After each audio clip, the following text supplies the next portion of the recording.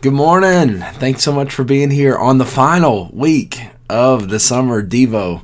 It's been awesome walking through the Word together every morning, and I say the final week because next week's begins 21 days of prayer. So that was the goal, that we would do this up to 21 days of prayer. And hey, we may do something like this afterward. And if you'd like, obviously it wouldn't be called the Summer Devo, but if you'd like to continue this daily Bible study, let me know. I'd love to hear about it. And it's been a lot of fun walking through the Word together. What a day yesterday! I'm still amazed by what God did yesterday among us as we were there was such a powerful move of God's Spirit and His presence yesterday. I'm so thankful. And so why don't you put it in the comments what the Lord did in your heart yesterday, whether you were in the room or watching online, and let's just celebrate together. Also, put your name in the comments, put a prayer request in the comments, and let's dig into the Word together on this Monday morning. We're just continuing on in the book of Ephesians. We're in chapter 4. And I want to title this devotion today, Change Your Words, Change Your World. Change your words, change your world. Here's what the Apostle Paul says. Do not let unwholesome, and he describes, this is the Amplified translation, it just kind of amplifies the words. It says, don't let any unwholesome, foul, profane, worthless, vulgar words ever come out of your mouth. So he's talking to us today about our words. But only such speech as is good for building up others according to the need and the occasion, so that it will be a blessing to those who hear you speak. I just see some things here in just this beginning of this passage.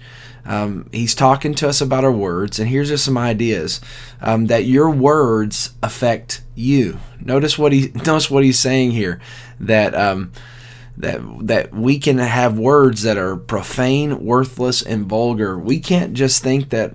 We have to first begin to realize that what we're saying, it's affecting our lives. It's if we're trash is coming out. Our words are affecting our own selves. It's affecting us. Our words affect us. Secondly, our words affect others. Think about the words that have been spoken over your life that have affected your life. If you haven't been through Freedom yet, I would encourage everybody to be in a Freedom group. We start new Freedom groups at the end of next month, at the end of August, as we launch our fall small groups. But there's a whole week all about the words that we speak and the words that have been spoken over us. And words have such power, the power of life and death. And what we're saying affects our coworkers. It affects our kids. Our words affect others.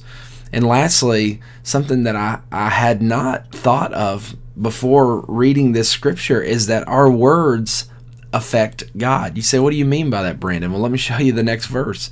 It says, and do not grieve the Holy Spirit of God, but seek to please Him. I've heard that phrase, and I've even used that phrase. Don't grieve the Holy Spirit. But I had never attached it to the words that I spoke. One of the ways that we can grieve the Holy Spirit, affect God, hurt the heart of God, is choosing to be foul, profane, using our words to speak death over other people. It says that grieves the Holy Spirit. It says, but seek to please Him, by whom you were sealed and marked, branded as God's own for the day of redemption, the final deliverance from the consequences of sin. Let all bitterness and wrath and anger and clamor.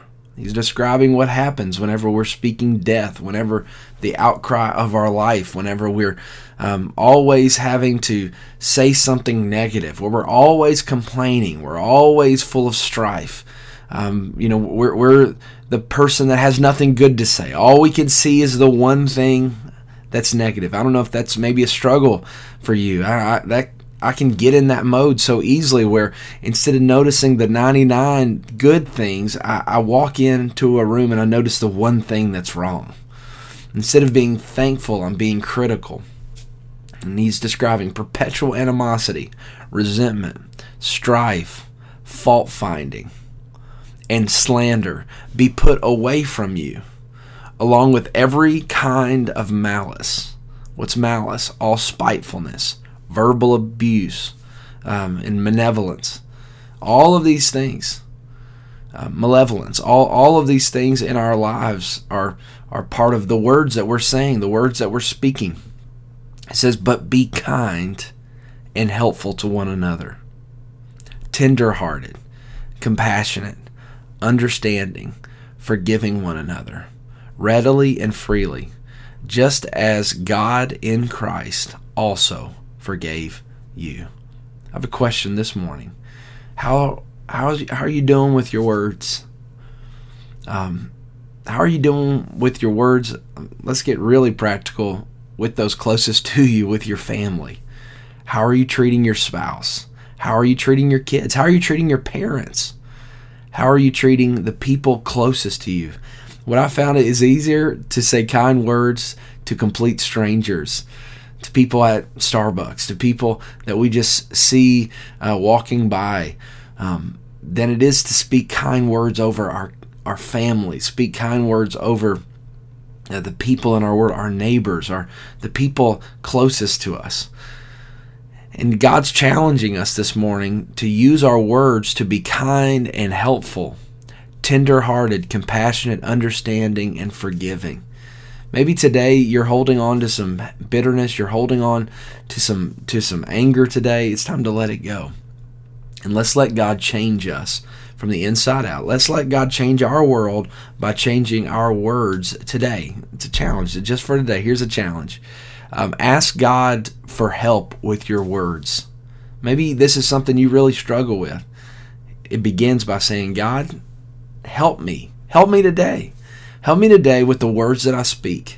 I realize I've made some mistakes. Maybe if you have any guilt over things that you've said, maybe to your kids, or you've said to other people in your world, you have guilt over that, and you think, oh man, I felt like I created a negative situation by the words that I spoke. If that's you, go to God and say, God, help me, and I promise you He will. He will.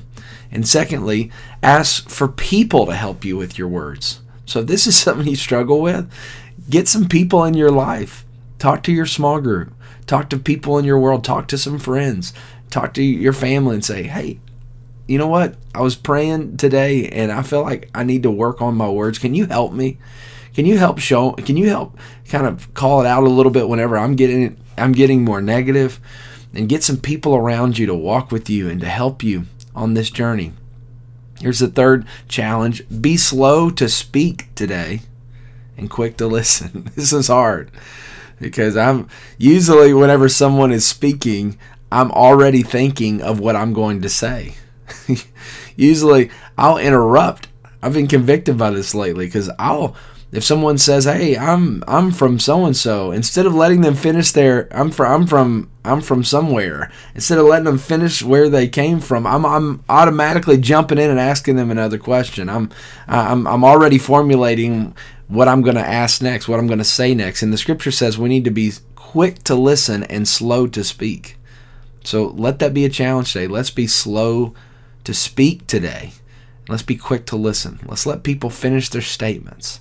Let's don't formulate what we're going to say. Let's be listeners today and not be all about what we can say and what we can fix every situation. Here's the last and final challenge. Use your words to encourage the people in your world today. God has given unbelievable power in your mouth, in the words that you speak. Let's let this Monday morning, July 26th, be a challenge to say, God, is there anybody in my world that I can encourage today? Use me to be an encouragement to somebody today. Just speak a word of life. Text a word of life. Make a phone call. Send an email. Let's be encouragers today. And let's change our words. And what we'll find, it'll change our world. Let's pray together this morning. Lord, we thank you so much for your power. Thank you, God, that you are patient with us, Lord. And we confess this morning that words, it's hard for us sometimes to align our words with your heart, with what you're doing in our lives. So we say, Lord, forgive us. Help us to be men and women that speak life today, God. Help us to be full of grace today, God. Help us be encouragers today. I say, Holy Spirit, help us. Help us, God, to hear your voice and to be able to encourage others, God, to see people through the eyes of faith, to see people the way you see people. Use us today, God. Help us to change our words and use it to change our world. In Jesus' name, amen. Well, guys, thank you so much for joining us here this morning on the Summer Devo, the final week.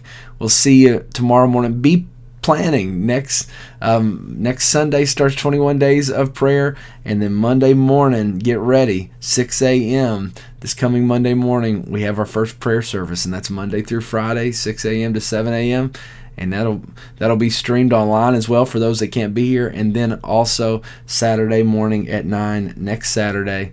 It's going to be awesome. 21 days of prayer. Get ready for it. I hope you have an amazing day. We'll see you next week. God bless you, City Hills.